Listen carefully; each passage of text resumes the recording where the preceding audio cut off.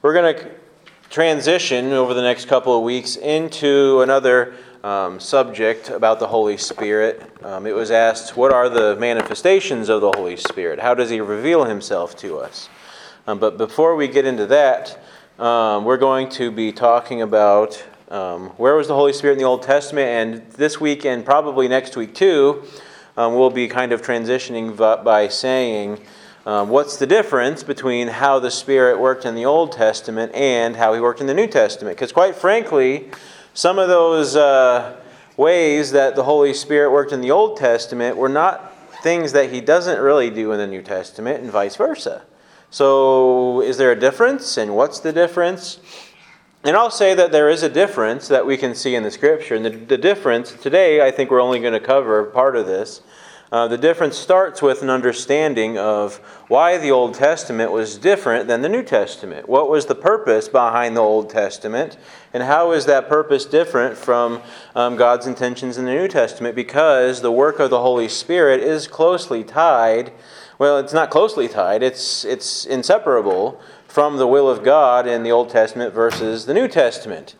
And so we're going to touch, we could go for weeks on this subject alone, but we're going to basically fly through this and give an overview of, the difference between the Old Testament and the New Testament. We're going to be looking through some scriptures together and trying to get an understanding as best we can of how things have changed in the New Covenant versus the Old Covenant. Why was the Old Covenant not sufficient? If wasn't the Old Covenant given to us by God too? Why would God give the people something that wasn't sufficient? And then saving it till, the New Testament, until, the Messiah comes. Well, we're going to see all of those things in the Scriptures, and Lord willing, He will give us sight to see these things. Before we get into that, though, let's pray together and seek the Lord's guidance. Father, I pray that You would forgive us for just how we don't measure up, how we have not measured up today, yesterday, the day before. I just pray, Lord, in the ways that we have fallen short, Lord, I pray that these would not stand between us and seeing You in the Scriptures. But Lord, may Your kindness lead us to repentance. May we see Your goodwill here in the Scriptures today. And Lord, help us to see how the Holy Spirit is working today. Help us to see how He was working yesterday. And I pray that You would help us through these studies to gain a confident faith in the work of the Holy Spirit, that we might rely upon Him, that we might work the works that He is leading us into as He is working the works that He is seeing in Christ, who worked the works that the Father had revealed to Him, and then as we follow in their footsteps, Lord, give us guidance, give us confidence and boldness in our faith. In Jesus' name, amen. And as I mentioned briefly, we see that in the Old Testament, when we've been studying the last few weeks, some of those details were things that the Spirit does today. He still equips He still equips His people for the will of God. He still empowers us for His work. He still gives us the ability to obey. He still fills us He still fills us to be able to perform the will of God. To seek the will of God. He opens our eyes, just like He opened the eyes of David to write all those psalms. He still does those things. He did those things back then. He still does those things. He was He was there at creation, which doesn't change from the Old Testament to the New Testament. Just a lot of the things that we covered were not so different from the Old Testament to the New Testament. So what is the difference? Well, first we need to look at the Old Testament and see what the Old Testament was for. There were different elements at work in the Old Testament, just briefly stating this, that were simply there to prepare the people for the Messiah's kingdom of mercy and grace. Look at Zechariah chapter 12. Zechariah chapter 12.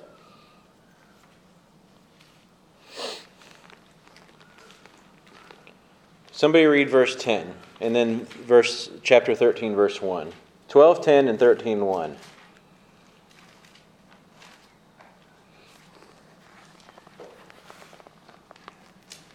Zechariah 12:10 and 13:1. 12:10. Yes. And I will pour out a spirit of grace and prayer on the family of David and on all the people of Jerusalem.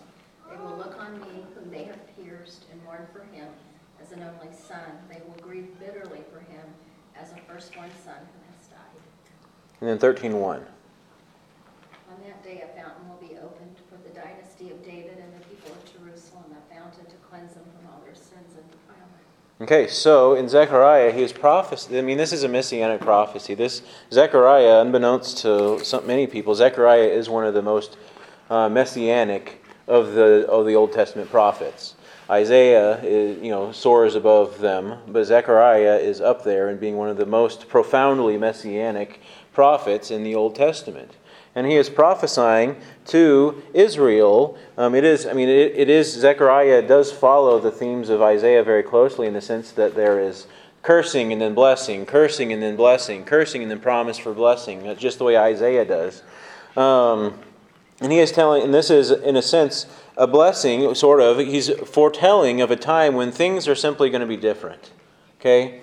He says in 12:10, I will pour out on the house of David and the inhabitants of Jerusalem a spirit of grace and pleas for mercy. Okay, so he says that God is going to give them a spirit that pursues the grace and the mercy of God. That's what that verse is talking about. He's not saying he's going to give them a spirit that is gracious to their neighbors per se, as much as it is saying that he is going to reveal to them that they are utterly in need and destitute and in need of God's grace and mercy. So that when they look on me, on him whom they have pierced, they shall mourn for him, as one mourns for an only child, and weep bitterly over him as one weeps over his firstborn. Now remember the first sermon that Peter preached after he was filled with the Spirit? Do you remember what the main gist of what that sermon was?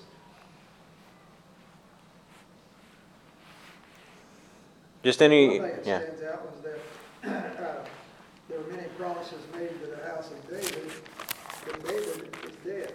Mm-hmm. And now, he says, in Jesus, this is fulfilled. Yeah, in Jesus it is fulfilled. What is being fulfilled?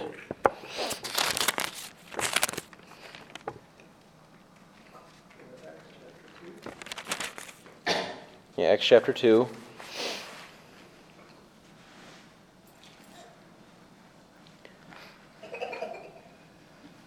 In verse 34 he says, For David did not ascend into the heavens, but he himself says, The Lord said to my Lord, Sit at my right hand until I make your enemies your footstool. And this is where we get into kind of the grand finale of his sermon, where he says, Let all the house of Israel therefore know for certain that God has made him both Lord and Christ, this Jesus whom you have crucified. Which is in direct correlation of what we see in Zechariah. He's saying he's going to give you a spirit of grace and pleas for mercy, so that when they look on me, on whom they have pierced, they will mourn for him. And this is exactly what Peter's first sermon is about. He is saying, you have crucified the Messiah whom God has sent. And what is their response? In verse 38, it says, in verse 37, it says, Now when they heard this, they were cut to the heart and said to Peter and the rest of the apostles, Brothers, what should we do? Peter said to them, Repent and be baptized, every one of you, in the name of Jesus Christ for the forgiveness of your sins, and you will receive the gift of the Holy Spirit. And then he goes on, and on that day 3,000 souls were saved. So we see here Old Testament prophecy being fulfilled in the New Testament, all revolving around the work of the Holy Spirit. The Old Testament, Zechariah is telling the people of God, you will not follow God. You're constantly rejecting him. You're constantly chasing after idols. God has given you this law, but you can't keep it. So there's going to be a day when, and it's not just that God is going to help you obey, but God is going to give you the eyes that see your need for the grace and the mercy of God. And that's really, if you were to summarize, if you were to try to, in a brief statement, state why the Old Testament was there, why the law was there, why all of this stuff was going on, it is for the people to have a foundation of understanding their need for grace and mercy. Because that's what we've always needed. Ever since Adam and Eve sinned, we've always needed grace and mercy, but we just don't get it. People are always going to be struggling with this idea that I have to earn something. I have to earn the favor of God. I have to go and get it. I have to atone for my own sins.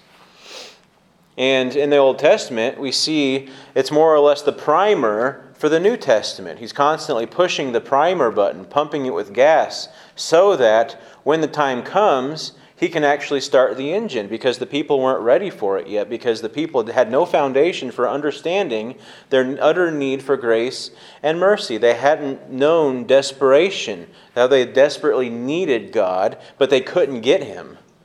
They had never come to that point. So in a way, the Old Testament is all the stories, all the drama, all the rises and falls, the climaxes, and all these things, all these tools and stories that we see in the Old Testament. Really, you could say that it's all there to bring humanity, particularly the Jews, through the Jews, but then spreading through the rest of humanity to a point where they see their desperate need for the grace and mercy of God. And then in verse 13:1, he says, "On that day there shall be a fountain opened for the house of David and the inhabitants of Jerusalem, to cleanse them from sin and uncleanness." Isn't that a beautiful way to put it? It is. It's an extremely beautiful way to put it. And it kind of ties in with what we talked about last Wednesday about the fountain of Christ being the fountain of living waters. Again, correlating with what Zechariah is saying here, a fountain is going to be opened, and anybody who drinks will never thirst again. And that's, the people still had a hard time understanding that, but they at least had a foundation when Jesus was on the earth. They had a foundation for understanding these things, and that's kind of the point. Because humanity is hard. Humanity is rebellious, and we have thick skulls, don't we? And hard hearts.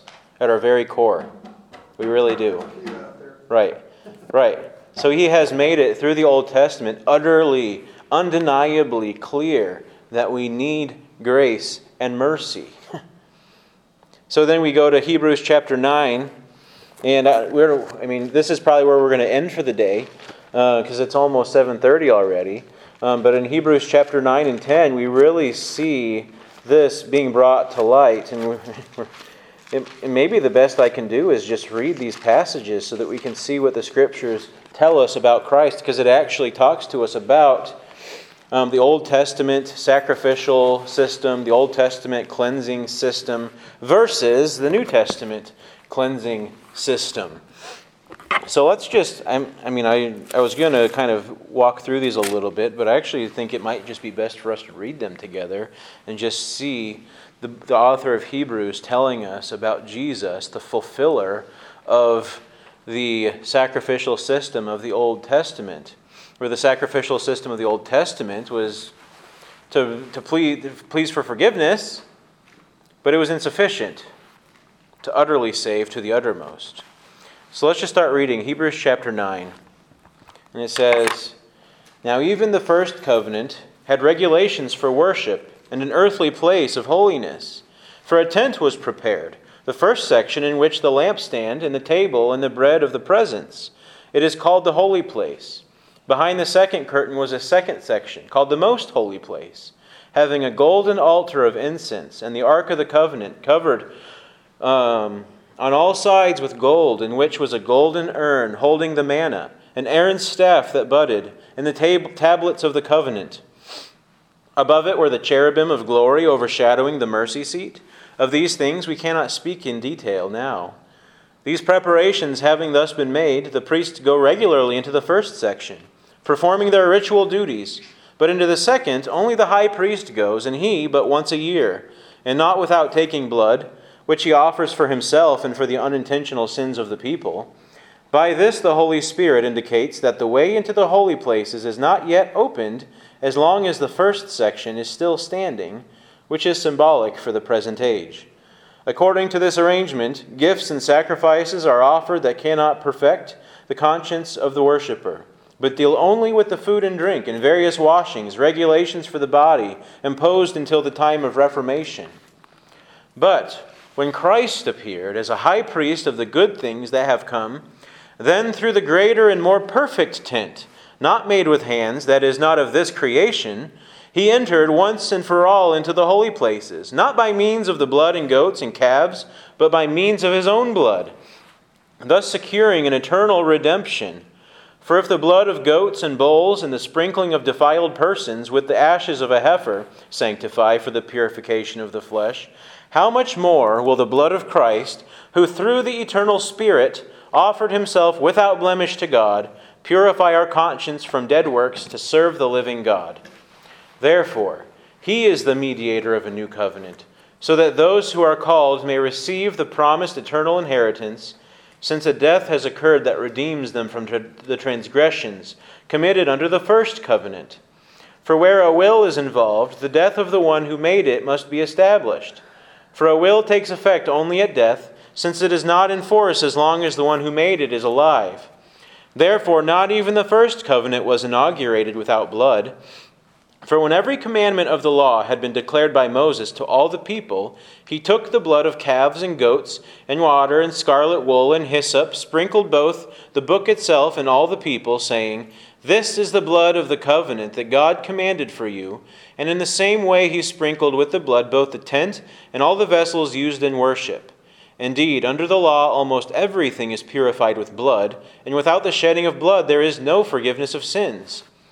Thus it was necessary for the copies of the heavenly things to be purified with these rites, but the heavenly things themselves with much better sacrifices than these. For Christ has entered not into holy places made with hands, which are copies of the true things, but into heaven itself, now to appear in the presence of God on our behalf. Nor was it to offer himself repeatedly, as the high priest enters the holy places every year with blood, not his own, for then he would have had to suffer repeatedly since the foundation of the world. But as it is, he has appeared once for all at the end of the ages to put away sin by the sacrifice of himself. And just as it is appointed for man to die once, and after that comes judgment, so Christ, having been offered once to bear the sins of many, will appear a second time, not to deal with sin, but to save those who are eagerly waiting for him. For since the law has but a shadow of the good things to come, instead of the true form of these realities, it can never, by the same sacrifices that are continually offered every year, make perfect those who draw near. Otherwise, would they not have ceased to be offered, since the worshippers, having once been cleansed, would no longer have any consciousness of sins? But in these sacrifices there is a reminder of sins every year. For it is impossible for the blood of bulls and goats to take away sins. Consequently, when Christ came into the world, he said, "Sacrifices and offerings you have not desired, but a body you have prepared for me. In burnt offerings and sin offerings you have taken no pleasure." Then I said, "Behold, I have come to do your will, O God, as it is written of me in the scroll of the book." And let's just go ahead and stop there. But it keeps going on. And honestly, the book of Hebrews is just a fantastic study. I know you guys have studied it before. Somewhat. I don't know exactly the extent of that, but Hebrews is one of my favorite books because it just teaches us, I feel like, everything we need to know about the difference between the Old Testament and the New Testament, the significance of the New Testament, Christ's death, and how it correlates with the Old Testament and juxtaposes those two sides. But here in the passage that we just read, what were some of the things that stuck out to you that you heard? Is there anything that you heard that meant something? Kristen? Just the difference between the old and the new is the old is continually needing more sacrifices or offerings, and it was just all very temporary and not covering as much since it was the blood of animals. Just thinking about, like, I guess we all lived in that time, just, how overwhelming all the different sacrifices would be, and needing to just continually, I just feel like the weight of all that guilt. Right. When compared with, it's done, he doesn't want us to function under the guilt, or just, hey, it's all paid. Yeah, the picture that comes into my head when you're talking about that, just the difference between a sun and a black hole. The Old Testament just reveals the black hole of sin, where it's just the Old Testament, the law is constantly consuming life, constantly consuming and never able to be satisfied. It just cannot take enough. But then the New Testament comes, and it's literally the Son from God, the dawning of the new age of Jesus Christ, where he is emitting life, whereas he is emitting light and warmth, and never being empty, always giving grace and always giving mercy, and he's never running out of it. Right, like he's not needing us to continually sacrifice, offer, and do all these Exactly. rituals anymore. He doesn't need that. But it was all just to teach us that we can't do Right. this. We should stop. Right. But then our natural mind, at least mine, is always like that Yeah. burning. Right. And when he talks about death through Adam, just think through the Old Testament prior to Jesus becoming our new Adam. Just think like everywhere, death, people dying, animals dying, sacrifices being made, people being murdered, people being slaughtered, people being condemned. It's just death all over the pages of the Old Testament, is it not? Those are where the red words should be, because there's just blood everywhere in the Old Testament. Always life being taken, always life being lost. But then you get to the New Testament, and life and grace is given. The love of God is shed. It covers the world. The blood of Christ covers everybody, giving life where there once, under the old covenant, was nothing but death and misery and loss. What else did you guys see? Sacrifices repeated over and over, and in this, over and over again, it says once for all, once for all. Right. So, He has been satiated. That's his point. Right. To the Hebrews particularly. Yeah. Because even in Malachi, you see the priests. One of their problems was they were just wearied by all the sacrifices. He says they snorted at it and saying, "What a weariness this is!" So they despised the offerings because it just never ended. And pretty much that way now. Yeah. They've kind of got a substitute thing that they don't see the shedding of the blood is so necessary now. Big argument, and Yeah. Michael Brown answers that in his books that he has. Sure. That he was a converted Jew. Yeah. Said I was a rock star guy Yeah. when I was 16. Yeah. Atheist, but Mm-hmm. he's got his doctor's degree. He wanted to train his life so he could answer the Jews according to what Hebrews did. Right. And if the Jews would just read Hebrews, how many questions it would answer. And the Catholics. And the Catholics, yeah, the Catholics too. They need to repeat Right. the sacrifice Right. over and over again. Right. It's a wicked thing. Because it is true. That's a good correlation. Like they've just replaced the Jewish sacrificial system with a more modernized one.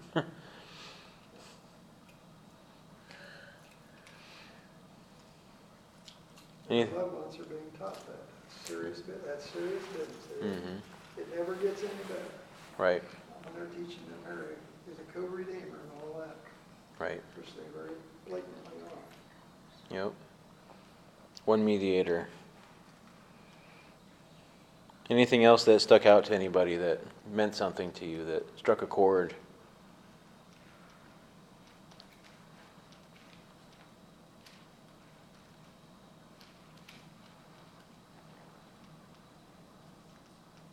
And I like chapter 10, verse 1, where it says, "For since the law has but a shadow of the good things to come, instead of the true form of these realities." I love that imagery that he puts forward. They couldn't, the people under the sacrificial system, under the law, they couldn't see exactly what these things stood for. It's like seeing a shadow on the wall. Where you can see a shadow on the wall, and you can see some detail. You can see certain details, like if you can see your hand, you put your hand up against the light, and you can see the shadow on it. But if somebody's looking at that, you could tell it's a hand, but you don't know really how big it is, or if it's an old person's hand, or a young person's hand, or if it's a black person or a white person. Or there's just so many details you can't know from a shadow. You can tell that there's some sort of thing there, but you can only know so much from a shadow, right? So he says the law was a shadow of good things to come.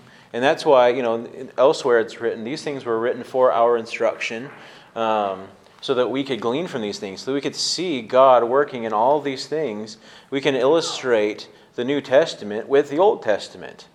I've talked to people in the past who think, I don't even need to read the Old Testament because the New Testament is sufficient for me.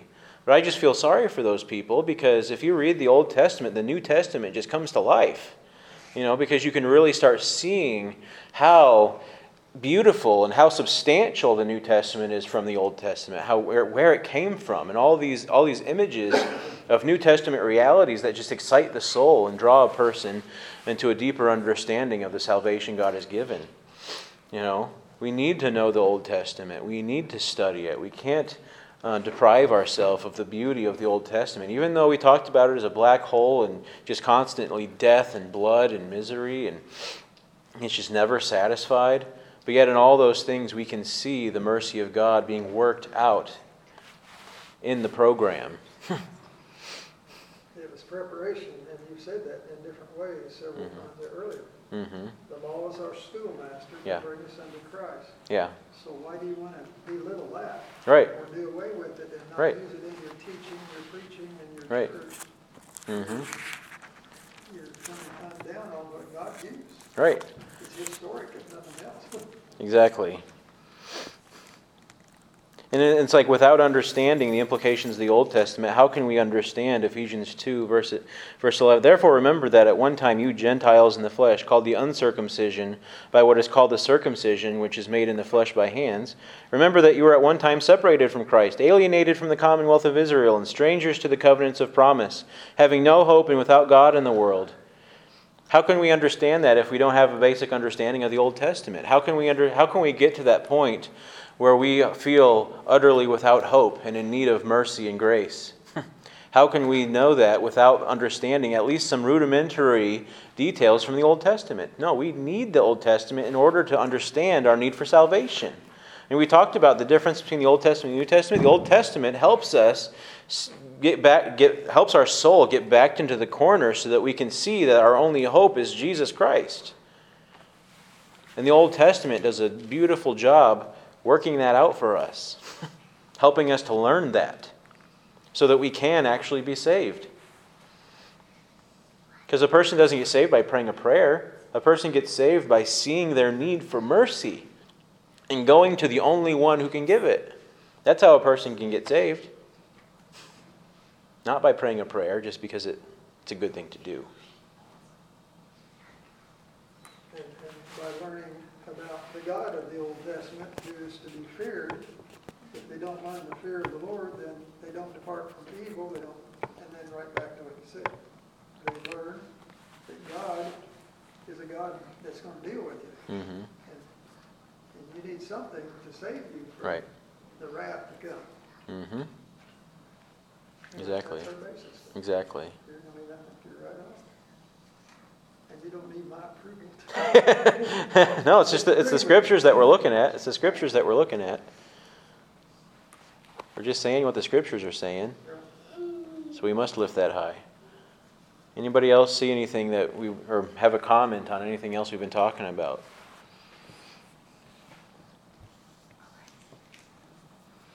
It's beautiful how God worked all this out. Mm-hmm. You got to think about it a while to really appreciate it.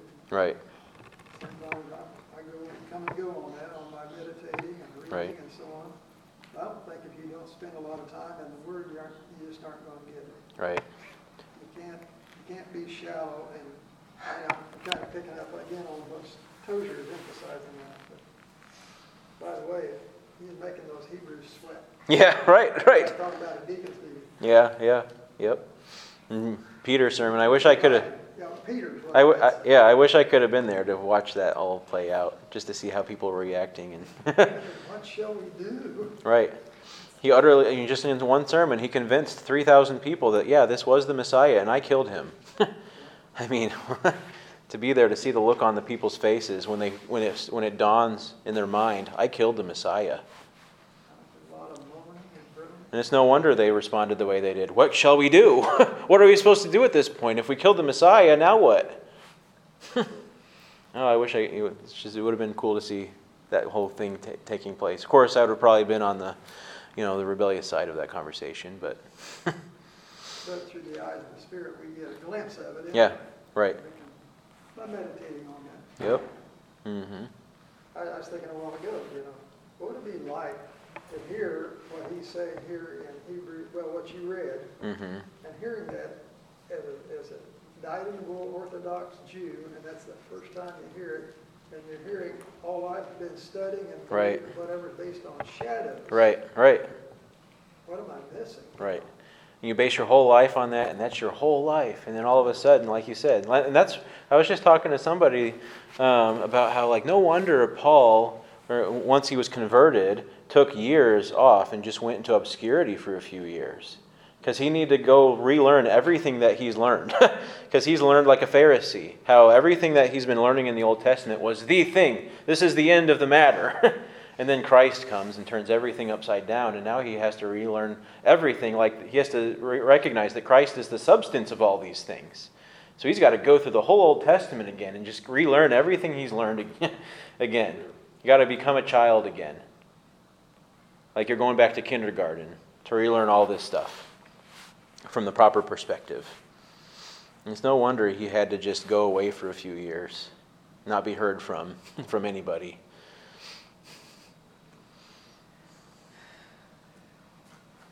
Anything else? It's been great.